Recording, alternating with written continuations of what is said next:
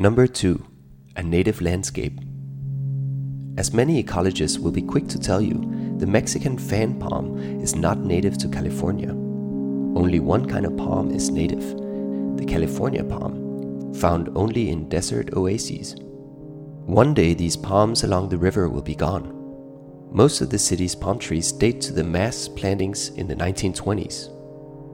The palm has a roughly 100-year lifespan, and the city has a policy of not replanting, except in Hollywood. Eventually, much of LA will be palmless again.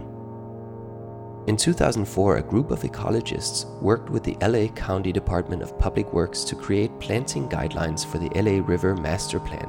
These planting guidelines are legally mandated for public lands. They comprise a plant palette, which is intended to produce a sense of place. The planting guidelines will make a kind of label for the river.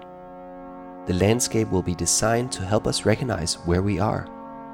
The closest thing to a native landscape that you'll see on the bow tie presently is to your right. Between the gap in the fence and the rail, you'll see several native species. Mule fat is a low bush with spiky bulbs.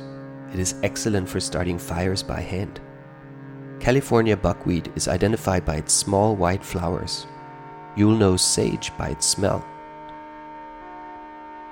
The influential Danish-American landscape architect Jens Jensen once wrote, "The soul of our native landscape, nothing can take its place. It is given to us when we are born, and with it we live. The only source from which the art of landscaping can come is our native landscape. It cannot be imported from foreign shores and be our own." Native plants create particularly enticing habitats for native creatures because they have evolved together over time. Monarch butterflies need milkweed to thrive, and native miner bees feed from the blossoms of the willows that you see in the river channel.